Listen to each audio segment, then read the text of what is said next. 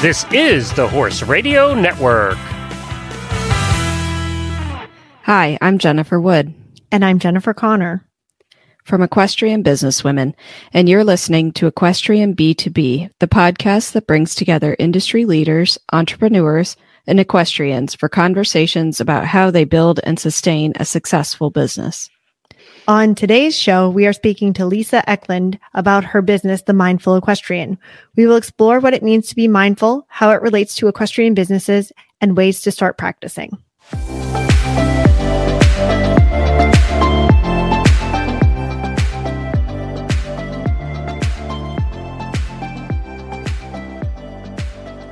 Lisa Eklund is an equestrian performance coach and trainer, and a business coach and consultant in her business.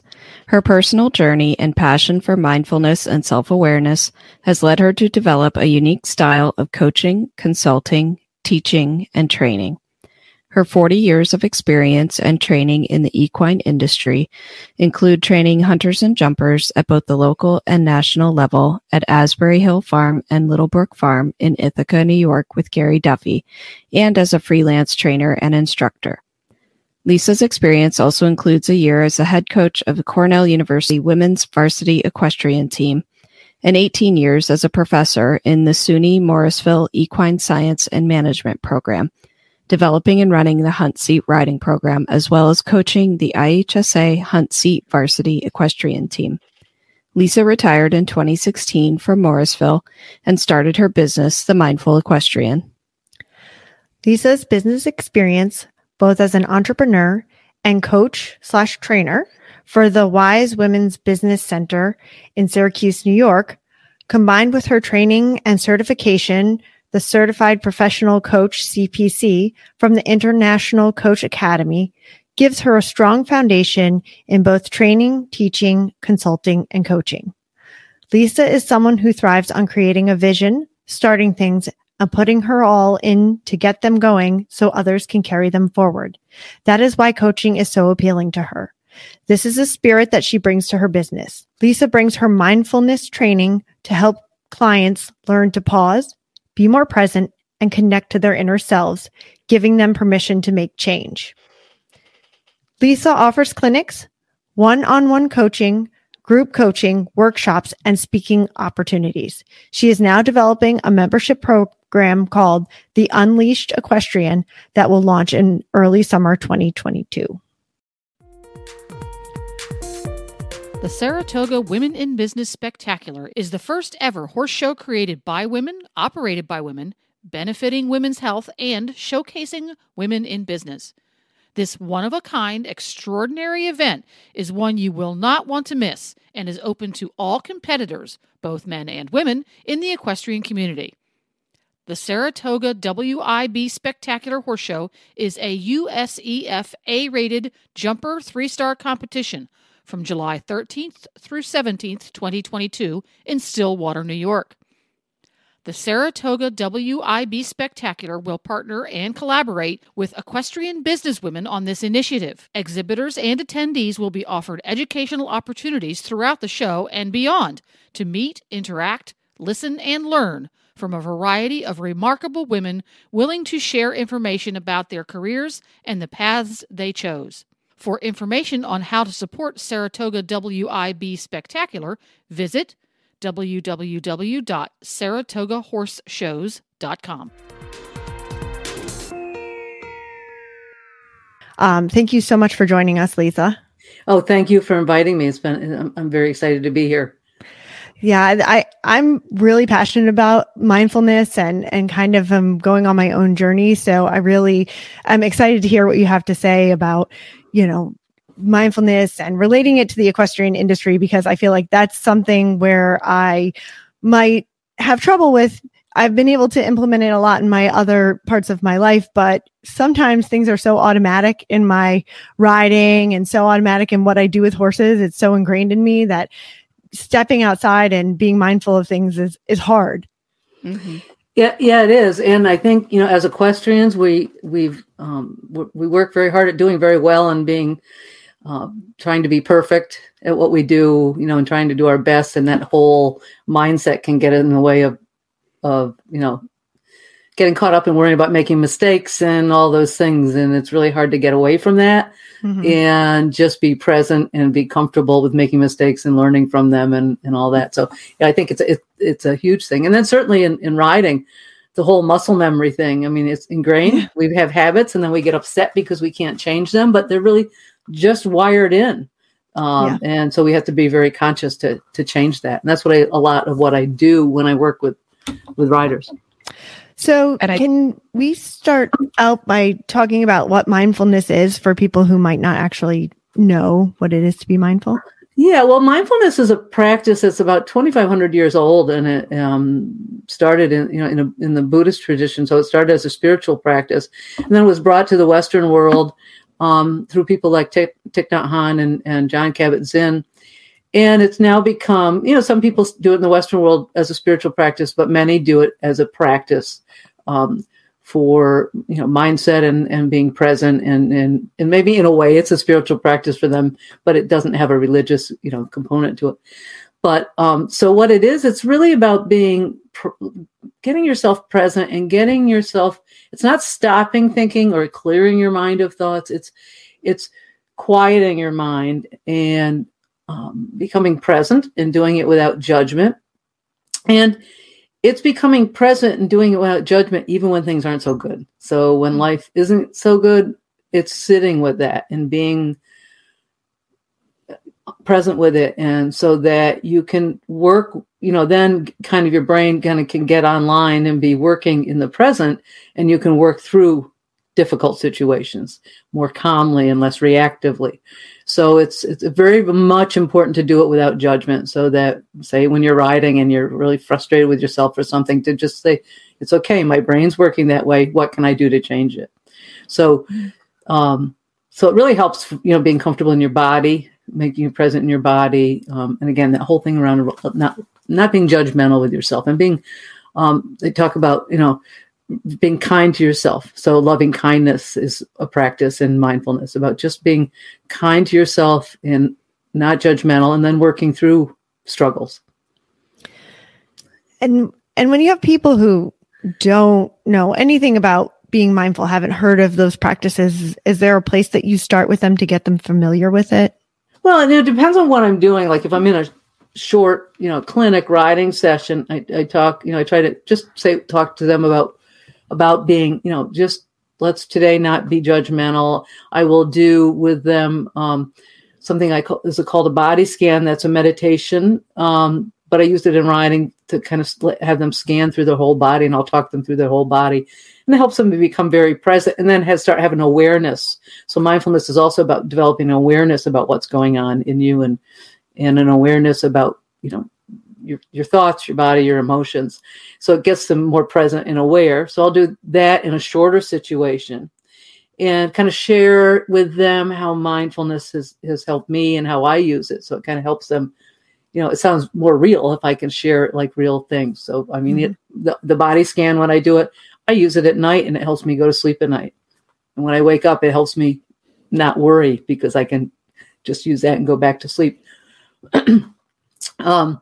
So in that situation, now when I teach like a program or longer thing, I really work on them developing awareness, it's certain steps about, developing awareness and then working with what's going on and then like changing if they want to change habits or whatever, setting up a plan and in a way to change their habits. But the first part of it is really becoming aware, self-aware of what's going on with your emotions and your habits.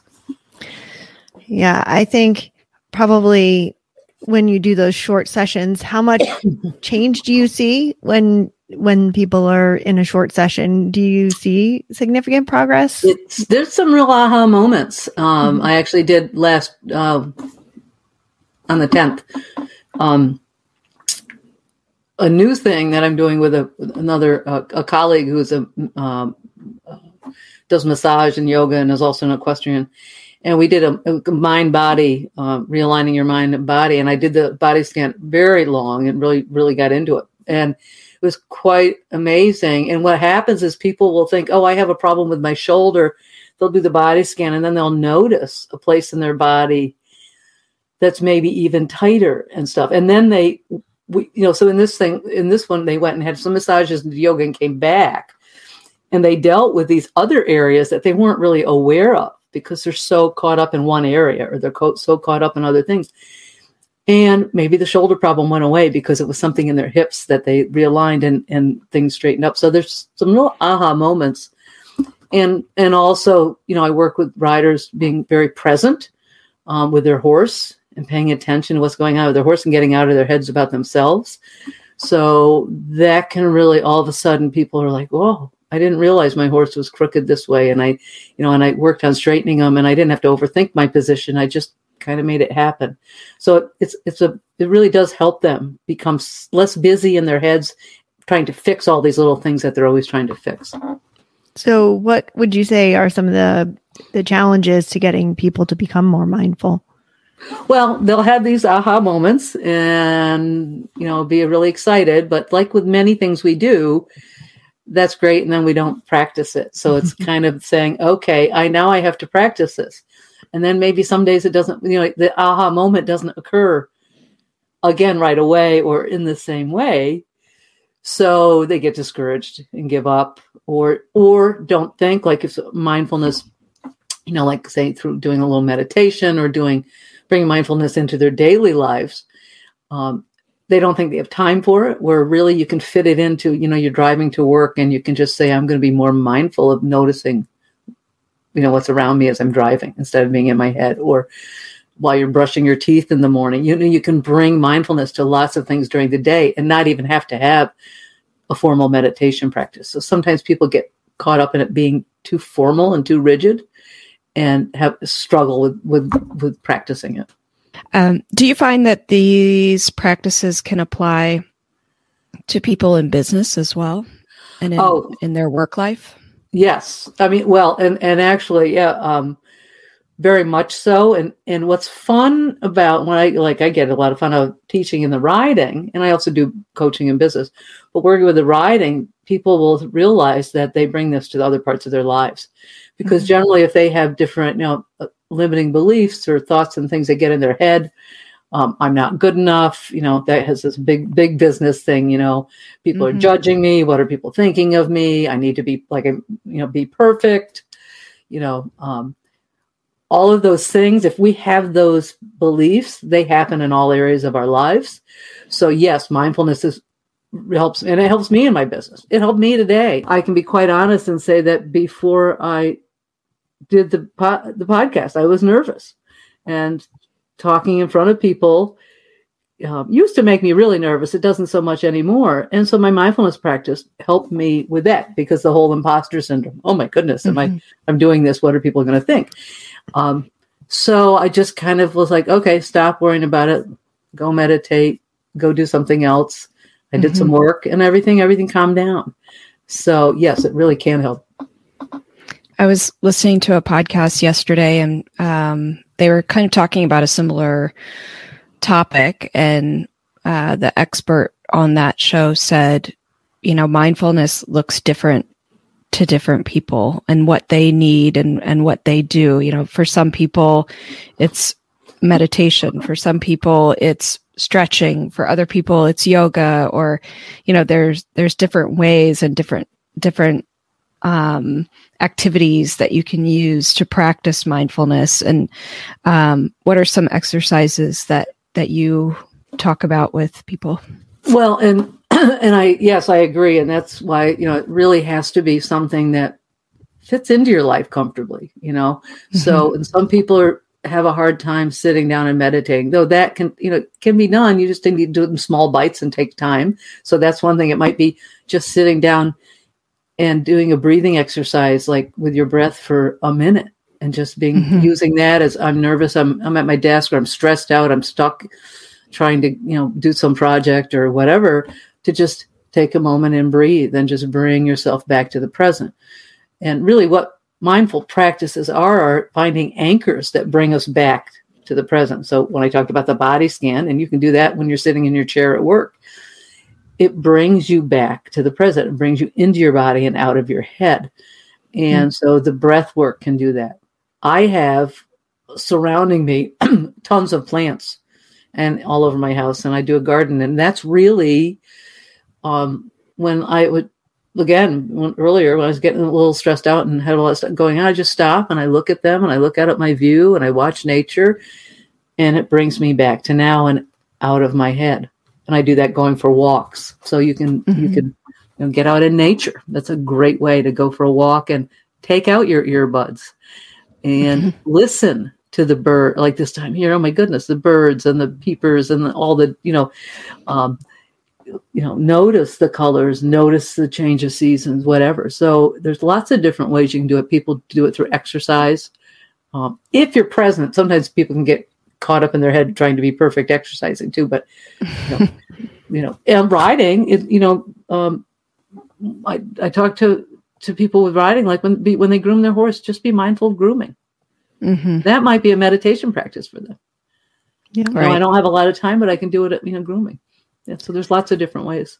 Yeah, one of my favorite things to do is pick a color and see how many times that color shows up. And I do it a lot when I'm driving, so that I'm like refocused on, I'm not getting in my head and thinking about all these horrible things or what's going on or what's next or, and so I'll pick a color, and, sometimes it's an easy color and sometimes it's like, teal, and you can't believe how many times you'll see teal if that's the color that you pick. It shows up. Like, it's not something that's everywhere, but then all of a sudden you're like, oh wait, there it is. So that's a great activity. And actually I laugh because I love hawks and I love red-tailed hawks. I like birds of prey in general. And when I drive, I see them all the time, and I say they're like my totem. They're there when I need them. But yet it's exactly what you said. I am paying attention.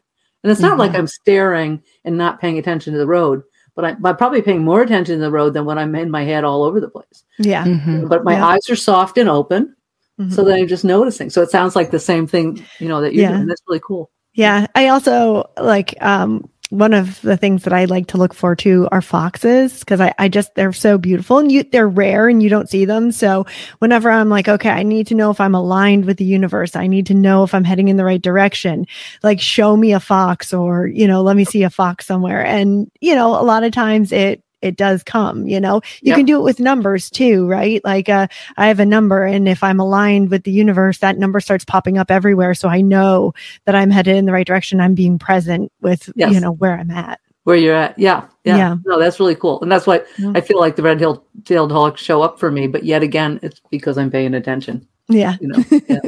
They're always there. It's just whether or not you see them.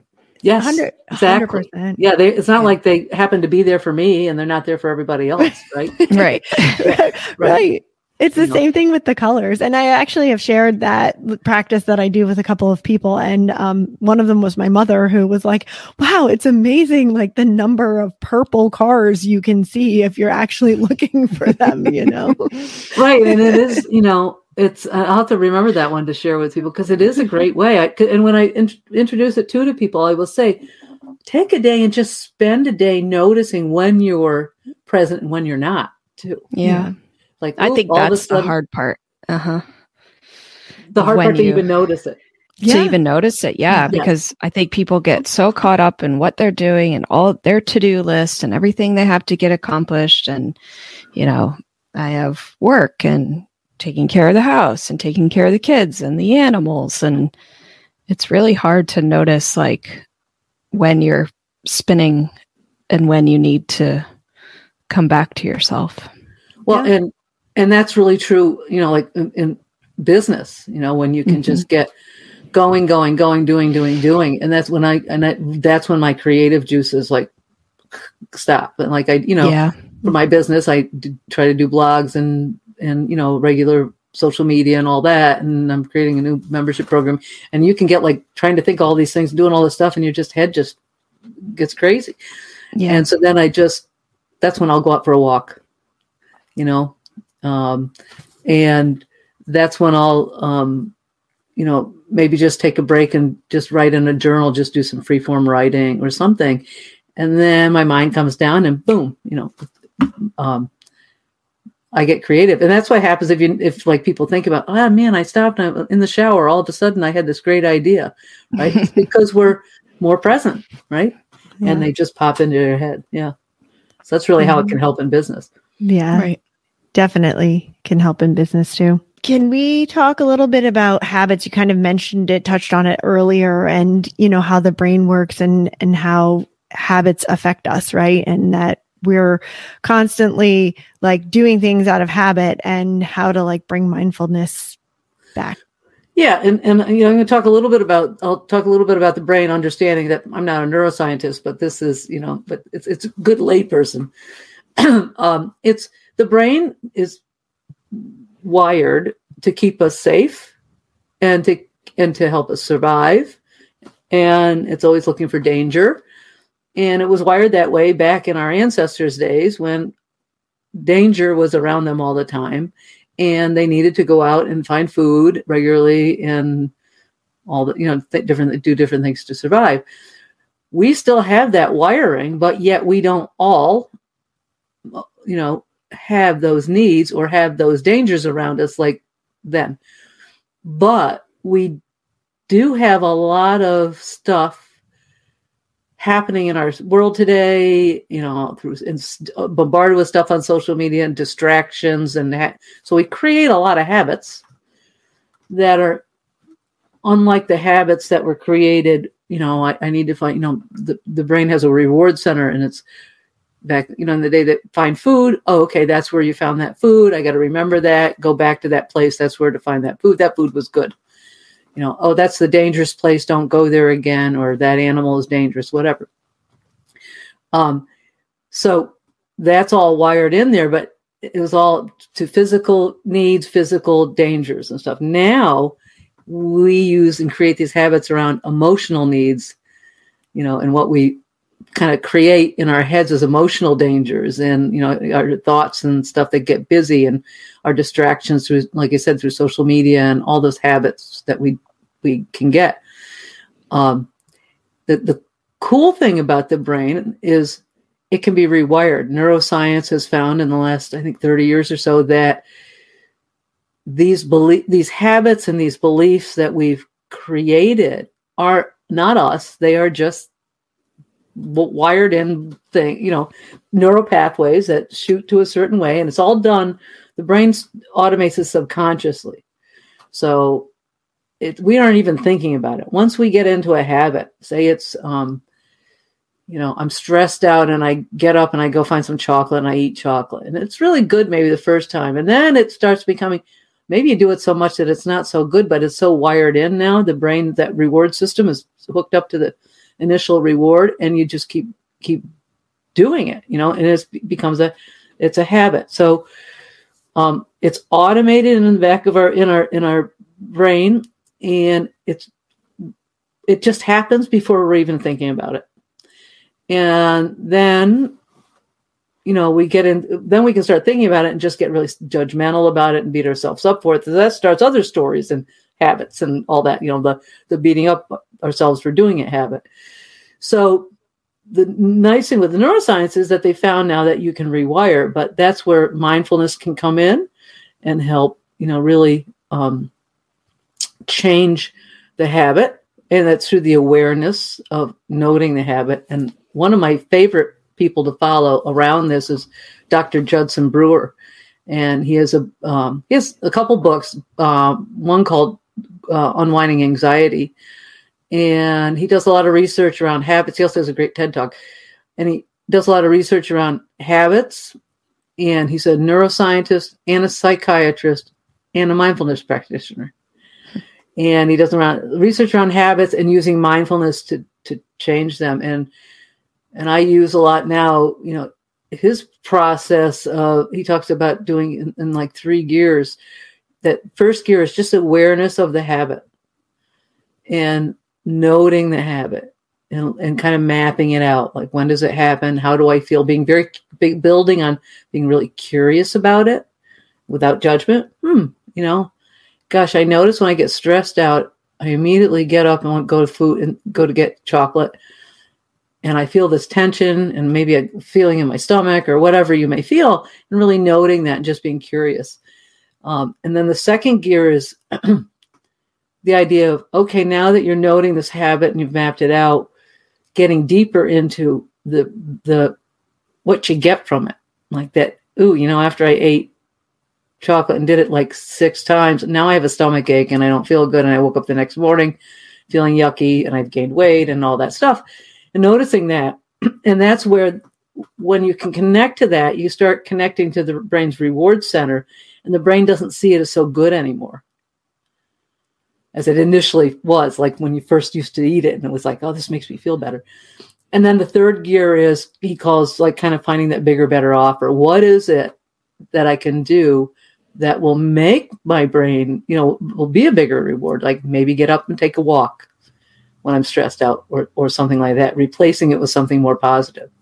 And it takes time and practice, but over time, the brain can really rewire so that when, habits work on a loop, you get the trigger, the craving, and then the behavior, and then the result. It doesn't necessarily it can be a reward or not, depending upon whether you like it or not. So you can rewire that so that the behavior is different. The trigger is the same. The behavior is different. You have the stress, but I go out for the walk. Now I feel better. I don't have that feeling of eating all this chocolate, and I can get back to doing whatever I want to do. So that's kind of how you can break the loop, and what really works, for me and me helping clients. And really the biggest thing is developing curiosity, letting go of that self-judgment when it's happening, and just being kind to yourself through the process. So I highly recommend reading his book and learning more about him, because he really has some cool research and does some really neat things. Yeah. Yeah. I do think that habits, it's such a hard thing, because you're right. There's a trigger, and then we do something that gives us a reward. And then if it's like bad and unhealthy, or we don't like it, then we beat ourselves up about it. And then we feel bad. So then it causes like more stress and a trigger. And it's like this circle of going around and around. It is. So it's maybe multiple, you map out multiple habit loops, like, Yeah. Mm-hmm. And so it's, kind of breaking them down. And it's also working on doing them simply. So not thinking, I'm going to fix this all quickly, but let me just do a little bit. Let me, say it's around anxiety and I get anxious. Well, let me do something where creates anxiety, but it's not a big thing, and work with it in a smaller way. Maybe I get, a little anxious, in a line at the store when it's not moving fast enough, and I start getting anxious. Well, can I work on it there and work with my breath? Then when you get practice that, and you start finding a way to re-loop that, then you can do it in bigger situations too. Mm-hmm. So it takes time, Yeah. And I also think that, and I don't know how you feel about this, so maybe you can answer this, but for me, I think it's really hard when you start focusing on a negative, right? Like there's a bad habit, you don't like it, you want to change it, but instead of looking at it as like a bad habit, maybe you can find a good habit to replace it, or something good, focus on something good that'll counteract what the bad does. Yes. And looking at it as a learning experience. Oh, okay, this is what's happening. What can I learn from this? And what other choices do I have? Yeah. And the brain too, it does have a negative bias. So it's always looking for danger. So it notices now when something goes wrong in our minds, we've wired it into that's bad, it's danger, right? And the brain's looking to keep, looking for danger. So we immediately recognize all the things that go wrong, because that's how the brain's wired. And just like you said, if I can shift it to look for something that could go well, or that even did go well, maybe I had the bad habit, but I did something a little better. I noticed it. I was aware of it this time. That's an improvement, right? Yeah. Mm-hmm. And I use that a lot in riding. I will say, as a kid, a rider jumps a course of jumps, and they'll immediately be focused on the one distance that they didn't do well. And I'll say, tell me what you liked about that. Oh, nothing. And I'll be, no, tell me your favorite part. Well, there isn't anything. Tell me the best part, because there's always the best part of something. And some people may struggle, but then they start finding that. So then they can start changing those habits too, because they look at what's working and can replace what isn't working with what is. So that's very similar to what you just said. Yeah. Are there different types of mindsets, and do they have different characteristics? Well, there's a Carol Dweck is a researcher, psychiatrist, and she's coined the terms fixed and growth mindsets. And so, there's lots of different ways, probably different people talk about mindsets, but those are really two very commonly thought of. And the fixed mindset is someone who really records their levels of ability and feels they're fixed. Like, yeah, I'm an A student and I need to get A's all the time. And if I don't, there's something wrong with me. So they really base things on struggle with failure and kind of base it on, getting grades, getting blue ribbons, getting, whether it's in work, getting the best, whatever.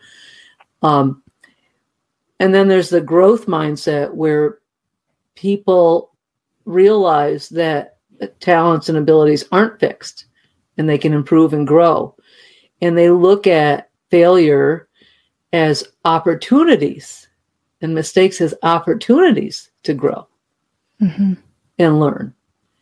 And, I use the analogy of, say you can be the valedictorian in your high school and go to college, a good college, with a whole lot of valedictorians. Well, all of a sudden you may not be the top of the class anymore. Someone with a fixed mindset may really struggle with that and think, what's wrong with me? I'm not doing well, whatever. Someone with a growth mindset will think, well, here's my challenge to learn more and do better and improve. Same with going to horse shows, small horse show, blue ribbons, big horse show, no ribbons.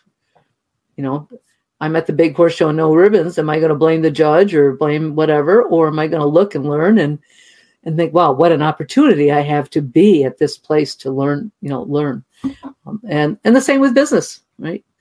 If you have mistakes, someone with a fixed mindset in business will say, I'm never going to put this out on social media. I have this thing I'm working on. My website isn't perfect yet. I have to be perfect. I'm not going to put it out there until it's perfect.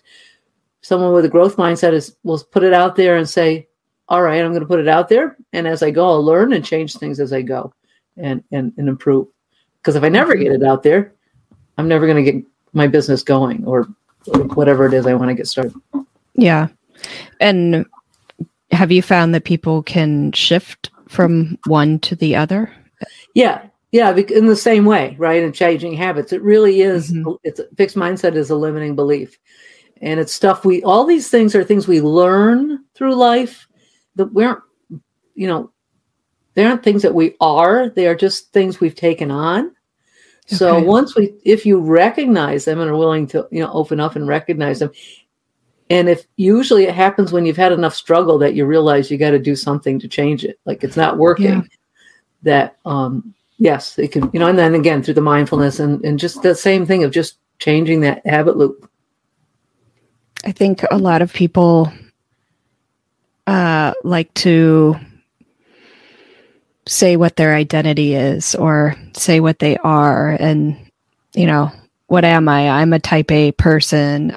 Not me personally. I'm definitely not a type A person. Either. But, there are people who use that as a way to kind of, I feel like, prop up who they are and what they do, and would find it very difficult to kind of lose that identity. Even though you're saying it's a mindset, I think people take that mindset and use it as saying who they are, and that's why I think some people would be resistant to changing that fixed mindset. Yes. Go ahead. And I was just going to ask, how quickly you find that, people in situations like that can change, and, does it take, like you said, getting to a certain point of being, I don't know, frustrated or fed up? And is it one big event, or, maybe a series of things where people come to the realization that they need to have more of a growth mindset?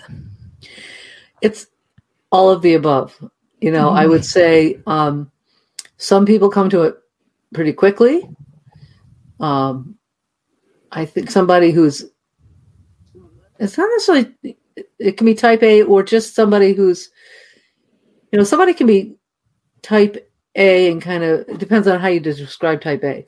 But anybody, if somebody who's really fixed in their thinking and driven and stuff, that will take time, and maybe they never will come to it. Not everybody's going to come to doing it, and I've had that when I work with people. I can't force them to do it. They have to want to come to that and make the change and take the time and go through the struggles with it. So not everybody's going to come to it. And often something happens in life that throws you into looking for something to get you through it. I've had that in my life where just life was really turned upside down, and I knew it was time to make some changes. And that's how I got into the mindfulness, the practice, and it helped me through it. And I was in a place where I, got into counseling and stuff too. And my counselor was a mindfulness practitioner as well. So it kind of really worked well together.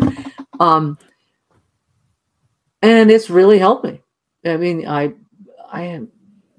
got through that and other times in my life, but I had to get to a point where it's like, wow, and I'm a pretty open-minded person, so I'm more open to that. But I had to get to a point where it's like, it's time to make some changes, and things that happen to you in life aren't necessarily because of anything you did, but that life happens, and then you've got to see how you work with it and manage it, and that's where really mindfulness can really help.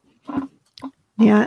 I had melanoma cancer over 10 years ago, and that's kind of when I started to become more aware, and the positive thinking came in. And, I started out with the book, The Secret, and kind of it snowballed from there. Right. And so I practiced a lot of gratitude. And then I read Carol Dweck's book, and that really got me thinking about mindset and the fixed. And I don't know, I really enjoyed her work because I think that I'm not a parent, but I feel like a lot of parents should read it, because I feel like we don't always necessarily think about how we're talking to the kids and how that's actually affecting them, whether they're having a growth mindset or a fixed mindset, and how they're growing up. And so, I think that it's still a process for me. I find myself going up and down where, I don't know that I will ever get to the point where I'm completely mindful and, don't fall into negative patterns or habits. And I think it's a process. And I think that, for me, it's not like a one fell swoop. Like that started my awareness and awakening, but it's a journey. It's continuing constantly. It is. And it's a journey for everyone, even the most practiced mindfulness practitioners. And they talk about beginner's mind, where the masters have a beginner's mind. They, and if you think about it with writing, the people, or not just in writing, a lot of things, people who kind of get some knowledge about something. Oh, I got this. I've got this, and the beginners if you think about a beginner, they're open to learning everything. And then the master comes around and is like the beginner going, I don't know. I don't have this down perfectly, and I'm still learning. And and it's a process. And Jon Kabat-Zinn says you can't stop the waves, but you can learn to surf. So things will still come and still happen, and it's just learning. You get a little better at surfing them. So, I can get anxious and have some anxiety, and you shared about your cancer. I had, and you may remember when the student at Morrisville died in an accident. She was my student. Wasn't my fault. I wasn't even there. Right. That was the event that started me a year later having some PTSD around it. And I really struggled with going back into, even though it didn't happen in a riding lesson, it was an accident. It was proven to be an accident. It was just happened. Right. I had a hard time feeling, I had to take responsibility for all these students. It was really tough. And there was a time I wanted to give up. And I remember just staring at the wall, functioning. I was very functional, but not doing it well. And that's when I went and said, I have to do something here. So it is sometimes, like you said, like you're having cancer or something big that knocks us for a loop and says, I need something different to help me get through this. So it was a terrible time, but a lot of good stuff came out of it. Yeah. And I always feel like I like to say I'm either surviving or I'm thriving, because it's like a wave. It's always an up and down, and you just have to deal with it. Yep. And some days are better than others, but you just learn to, like I said, even working with, say, doing this interview, before I started my mindfulness practice, even a year or two ago, I would have been way more nervous and worried and anxious about it, because it's something I have a little bit of that imposter syndrome thing, which I think a lot of people in business do, particularly with social media and all that stuff nowadays, having to be out in front of people. And it just really has helped me now that I can just sit and go, okay, that's what's going on. I see it. And then it stops going. It stops spinning. Yeah. And then you get back to work. Yeah. So can we talk a little bit about people working through their fear and anxiety? Yeah. Well, understanding fear is, fear is there for a purpose. It serves a purpose. It keeps us safe. Our brain is wired to look for dangerous things. So fear is really something that we need. So people talk about being fearless, and you really don't want to be fearless. You want to have fear. You want to be enough to be safe. But then when fear, and that's where you kind of can using the mindfulness practice, when fear starts going out of control, even not necessarily going into anxiety, but it starts, you're like, thanks for being, in the mindfulness practice, you almost, befriend your fear and say, thanks for being here. I need, I know I need you sometimes, but right now I don't need you. So it's being very aware of feeling fear and saying, yep, I know you serve me at times, but right now it's this thing isn't, I'm not in physical danger. I'm not in, I'm okay. What happens with anxiety is fear kind of going out of control. And with fear, we have emotion, our sympathetic nervous system, goes into action, and a lot of, your body, physiological changes happen, heart rate goes up. And one thing that really happens is your subconscious brain takes over and your conscious brain kind of goes offline. So if you'll think about it, when you're in a fearful state, it's like, why can't I think? Why am I not, and I was even thinking, say when you're doing an interview or doing a presentation or in front of people, if you're in that fearful state, all of a sudden you can't remember what you were going to talk about, right? And then you're like, what's wrong with me? Well, my brain's gone offline because it's doing what it's supposed to do in a fearful state, because it needs to be automatic and it needs to keep you safe.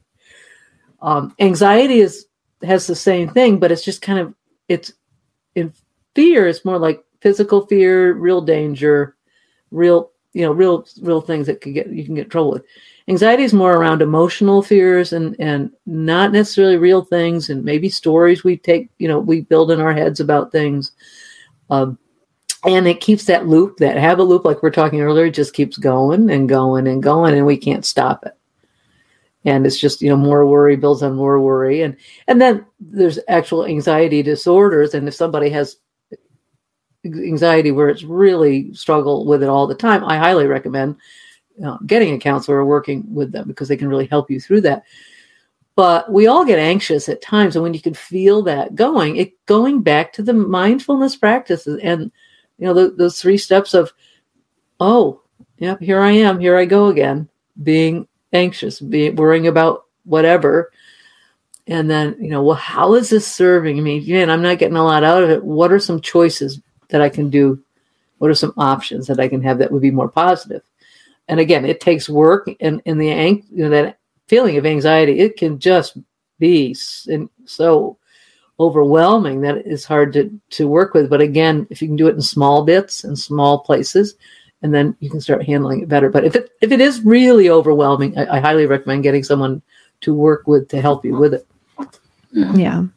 And I think anxiety and fear also come with the opposite, which is confidence, right? Mm-hmm. And people having confidence. And when you're confident in what you are doing, you can usually put your fear to rest. I'm not sure about all the anxiety around it, but can you talk a little bit about confidence?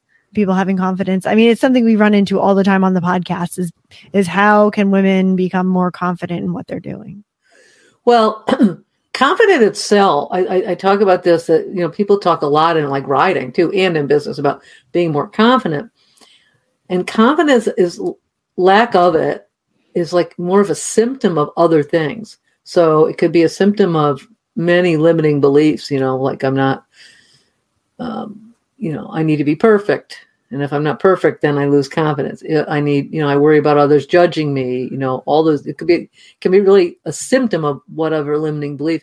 So to build more confidence, kind of have to dig in. And that's again, where mindfulness can help, is really start being aware of what's going on. What's, peel away the layers, like what's going on that's causing this lack of confidence. Where is this coming from?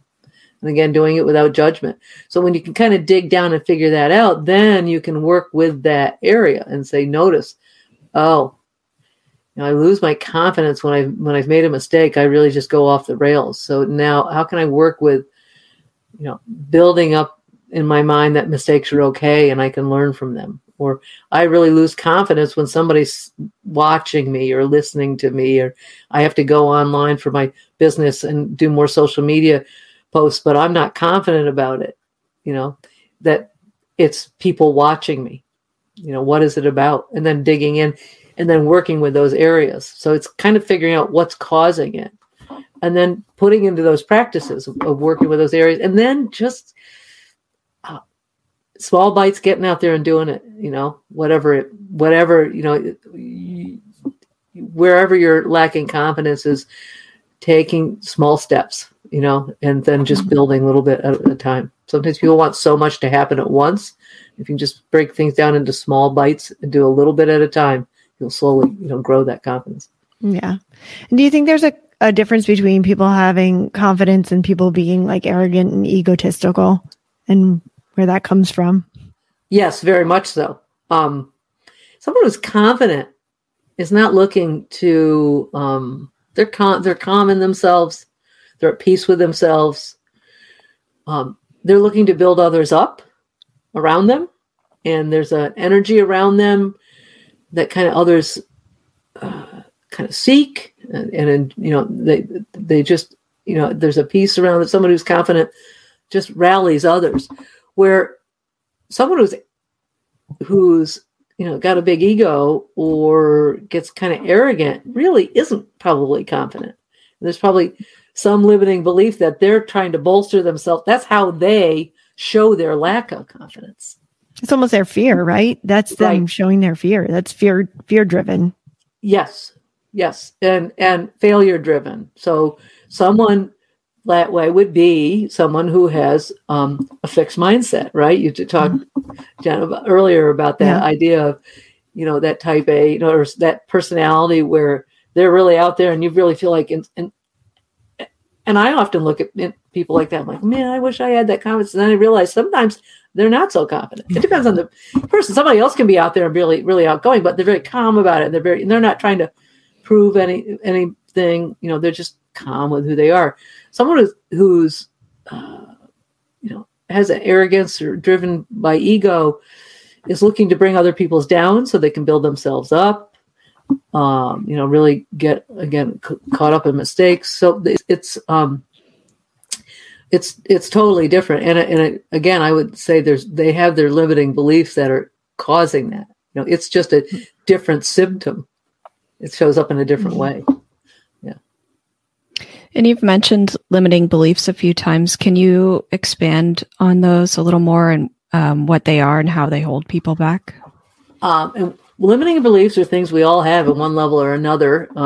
Some of us have less and have worked with them, and they aren't maybe quite so bad, but there are things just that we've taken on in life. So you talked about, parents being careful about what they say to their children or how they say things. Often it's done. People do it with good intentions, but maybe it's about coming home with A's. And if you didn't come home with an A and you didn't do things perfectly, the intention is, I want you to do really well.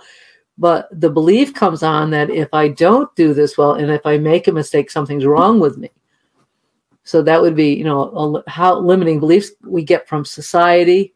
We can get lots of limiting beliefs by sitting on and watching social media enough that, oh my gosh, I'm not as pretty as that one or whatever. And because everything's so, Photoshop, and everything's, people say, I laugh, people say to me, because I put a lot of things on my cooking and this and that. They say, Lisa, you eat really healthy. I'm like, it's only because I show you. Yeah. The really healthy foods. Right? Yeah. So when we're on social media, it's really easy to think, oh, I'm not as good as that person doing that or whatever. So limiting beliefs are just things we take on. It can be, I need to be perfect. It can be feeling of not being worthy, of, feelings of shame, worrying about others, what others think of them. There's the list can go on and on and on. Needing to be in control all the time, afraid of change. Someone who's just really afraid of change. So there's a lot of different limiting beliefs. And again, they come up a lot in business, and they keep us, like we talked about a little bit. I interestingly, I was on a Zoom call the other day, and someone did a presentation, really nice presentation, new business, talking about it. And she said, I'm just not really good with social media. So I'm really glad for this organization because I've really gotten to, be able to network with people and stuff. So later I said to her, it's great that you're networking and all that. And you said you're not good with social media, but just get out there and do it because it can really help you in your business as well. And she, and she agreed. So that's a little bit of a limiting belief, right? I'm not good with this. So then I don't try it. Well, I'm certainly not going to get any better if I don't get out there and try it. So the limiting belief, just kind of trying new things. Like, I'm afraid of trying new things. I'm not, so it can really get in our way of moving forward. Are there, how do you feel people can address them and move past them? Well, there are habits, right? So I have a habit. I make a mistake. I feel I need to do things perfectly. I make a mistake. My habit, there's the trigger, the mistake, right? The behavior is whatever you may do. You get frustrated, you get upset, you can't function, you get angry, it's just whatever. And the result is you don't grow, you don't learn, you don't move forward. So it's the same thing of working with that, all right, I've made this mistake. What can I learn from it? Trying to change that and shift that. But again, going through all those steps of awareness without judgment and just trying to shift that. Lots of, curiosity of what's going on. Say if you're worried about people watching you, really kind of being, well, how does that say in business, how does that get in my way? Gosh, I can't even get on social media because it really, I get so nervous about it. Well, what does that get me? Well, I'm not growing my business as much as I'd like to. And I'm, and my business really needs that social media exposure. So, okay, then I need to practice. Can I find little ways of doing it? But it's all that same. It's just changing a habit. You've got a habit of this limiting a belief, being mindful, noticing, being really present with how it affects you, and then trying to figure out how you can shift it to the brain noticing a better reward and putting that into practice. Okay. Yeah. I think that's a good way that people can kind of take action for their changes, right? Yes. And what's one of the best tips that you have for people? What do you think is the most important thing for them to make the change?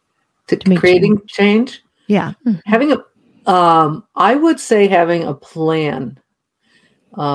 Because I know I've made a lot of changes in my life, like career ones and stuff.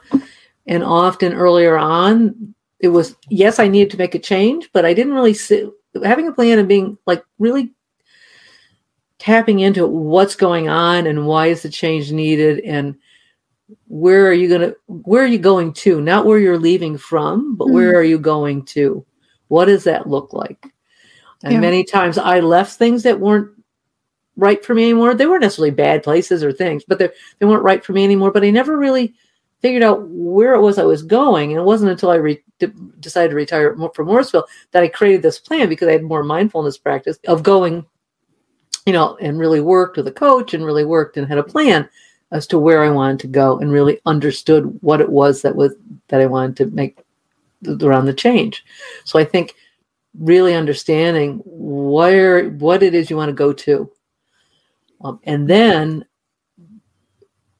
there's, again, research around like an emotional cycle of change to understand that the first part of the cycle is you're really optimistic and everybody listening is going to go, yeah, I know exactly what you're talking about. Get really excited about the change. I'm going to do this. I've got this. And then it gets to be a little tough. And they say that's uninformed pessimism. Like, wow, I didn't realize this was going to be this hard. And then that's kind of the place where people stop doing it. Mm-hmm. And that's when you kind of have to keep working, say this is part of a cycle. So all these things like learning about the brain, how it works, learning about, oh, this is a way our brain works and change. It kind of is very freeing, because you're like, oh, I'm just in that part of the cycle now. So if I can sit with this and know that I can work through it, that eventually this will get better. It'll get easier. Mm-hmm. And that's where they talk about informed optimism, where you're like, the first part is uninformed optimism. This is informed. Like, now I know where I'm at. I'm making changes. It's working. But to be able to get through that tough part in the middle and just know, if you can say, and the same thing with the way the brain works. Oh, my brain's automated to do this. There's nothing wrong with me. This is just something that it does. I have the ability, I have the freedom to create these changes if I can rewire my brain. And I know that there's going to be some struggle making those changes, some tough spots, but it can happen. Yeah. Great. Well, at the end of every episode, we ask the same 3 questions for each of our guests. And Connor starts with the first question. So what is one action that women can take to make a big difference in their lives? Great question. I would say, and I know people hear about this all the time, and I would say needs to really be in a holistic way, is self-care. And, business women, they're often they have families, they're taking care of everybody else, they're taking care of their business, or, what horse people are going, horse professionals particularly, they don't even know what the word self-care is. Mm-hmm. And they're going, and everything else, the horses and everything has to be taken care of. So self-care around, all parts of it, your mental self, your physical self, your spiritual self, really a holistic approach. And doing it, even though people are very busy, finding small bites of it, it will help. Mm-hmm. So I think that's really important. And dropping the guilt surrounding taking that time for it. Yes. Thank you for saying that, because the benefits of the self-care, you'll be better at everything you do when you're just a healthier, better self. You'll be better for everyone around you, and you'll be better for everything you do. So, and at everything you do. So it's definitely it's definitely very important to do. And what is the best habit that keeps you motivated personally? My getting out into nature and walking. Yep.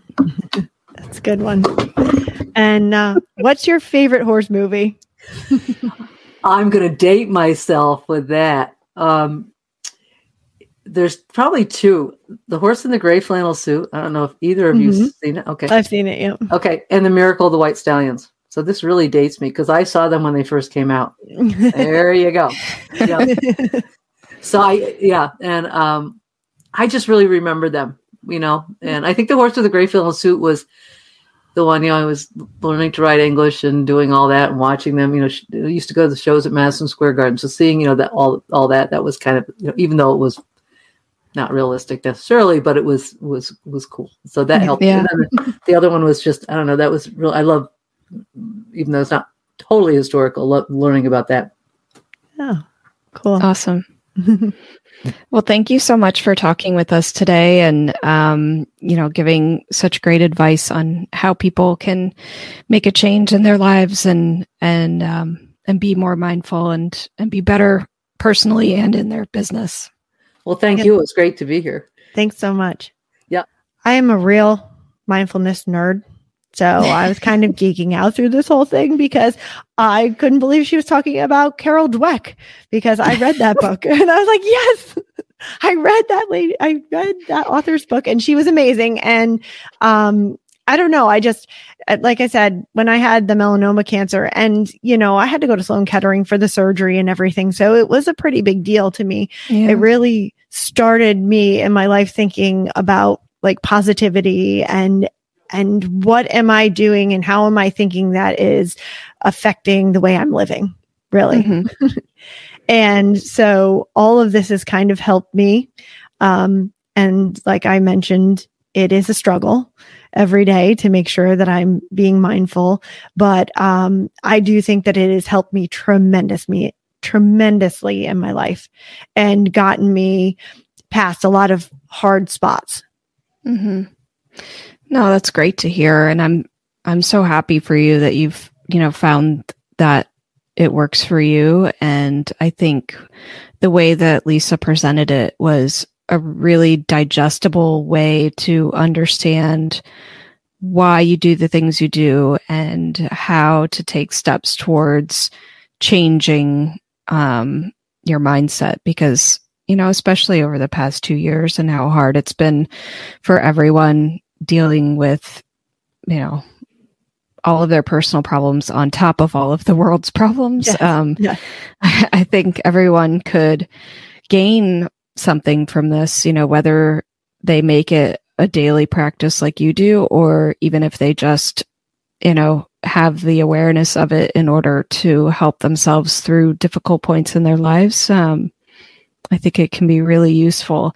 And in business too. I think most people think that, meditation is just for personal. But I do think, the more you make those changes and increase awareness, maybe starting personally, but it branches out and it can affect all areas of your life.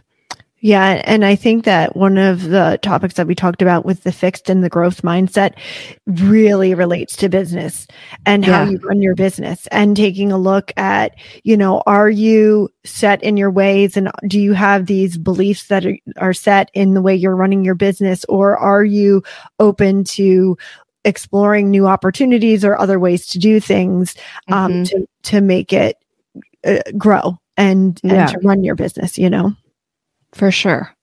Because, I think in this day and age, it's really hard to just do one thing and think that you're going to do that one way for the rest of your life. Yeah. It's got to be, you've got to be open to, like we've said, open to opportunities and maybe, the mindfulness plays into that by giving you that mindset to recognize opportunities and then, take advantage of them. Yeah. And, it's funny because the last podcast we kind of talked about that, right? With Kylie talking about how she, one of her biggest habits or, what made a difference to her was like looking for the opportunity and taking it. So it's just, I think it's fun to see how a lot of times our podcasts kind of they have similar themes throughout them and can connect. For sure. I definitely see that. And it's cool to hear people's stories on how they do that. And, but I think this is a topic that, we can explore more in the future because I think, this was a great start and there's more to it and more we could talk about. Yeah, Lisa was great. I'm glad that we were able to connect and have her on. Find the links to today's guest and the show notes at www.eqbusinesswomen.com. Equestrian B2B is out twice a month on the 1st and the 15th. You can find out more at eqbusinesswomen.com and follow us on Facebook and Instagram. Find Equestrian B2B wherever you get your podcasts, and be sure to follow, subscribe, and leave a review. You can have all 20-plus shows of the Horse Radio Network with you wherever you go with their free app for iPhone and Android. Go to your app store and search Horse Radio Network. Now go be mindful.